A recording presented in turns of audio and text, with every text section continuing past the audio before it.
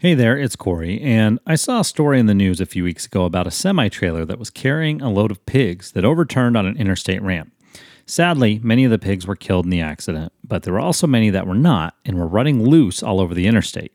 Traffic was stalled for a few hours while authorities contained the pigs and got them loaded up into a new truck. As I thought about those pigs running loose on the highway, I was reminded about a story about Jesus that Luke recorded in chapter 8 of his gospel. I'll summarize it for us. So this homeless naked man was possessed by demons and came out to meet Jesus. As soon as he saw Jesus, he shrieked and fell down in front of him, screaming, "Why are you interfering with me, Jesus, Son of the Most High God? Please, I beg you, don't torture me." Well, the demons kept begging Jesus not to send them into the bottomless pit. They begged him instead to let them enter a herd of pigs on a nearby hillside. So Jesus gave them permission. The demons came out of the man and entered the pigs. Then the entire herd plunged down the steep hillside into a lake and drowned. It didn't take long for a crowd to gather around Jesus.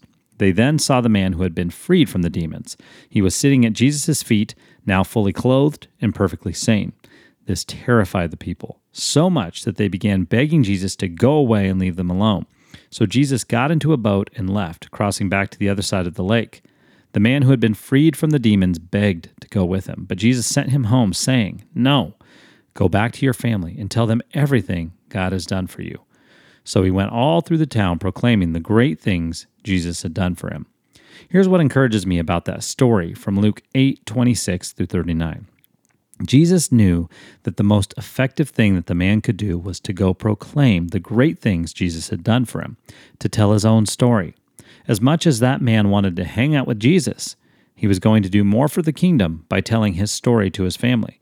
Oftentimes, the best thing that I can do to grow closer to Jesus is to tell others what he's done for me. Is there someone in your life who needs to hear your story today? Have a blessed day.